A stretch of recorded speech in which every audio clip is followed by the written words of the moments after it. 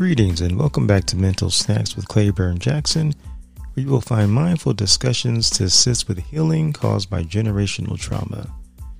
So I was talking with a random person the other day, and he asked me, "How's life treating you?" Now, my response was from a book I recently read called Who Says You Can't, You Do.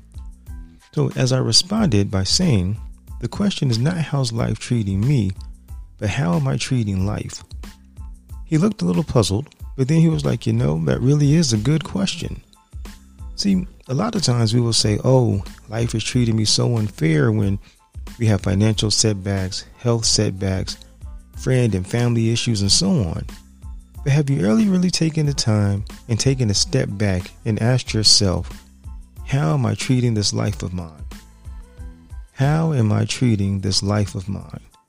Am I making bad financial decisions like buying large ticket items or planning trips before I pay my bills? What am I putting into my body that is contributing to me being overweight or causing me to have medical issues?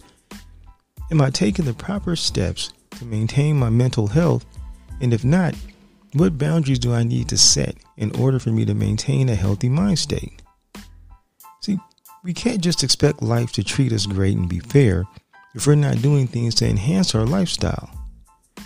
Take some time out of the day and really ask yourself, how are you treating your life? How are you treating your life? If you're happy where you are, well, then don't change a thing. But trust we can all make small changes in regards to improving our lifestyles. One small change can make a world of difference in how you treat your life and in return, how life treats you. It's your boy Claiborne Jackson, Mental Snacks. Thank you for your support. Like, comment, please subscribe. Peace.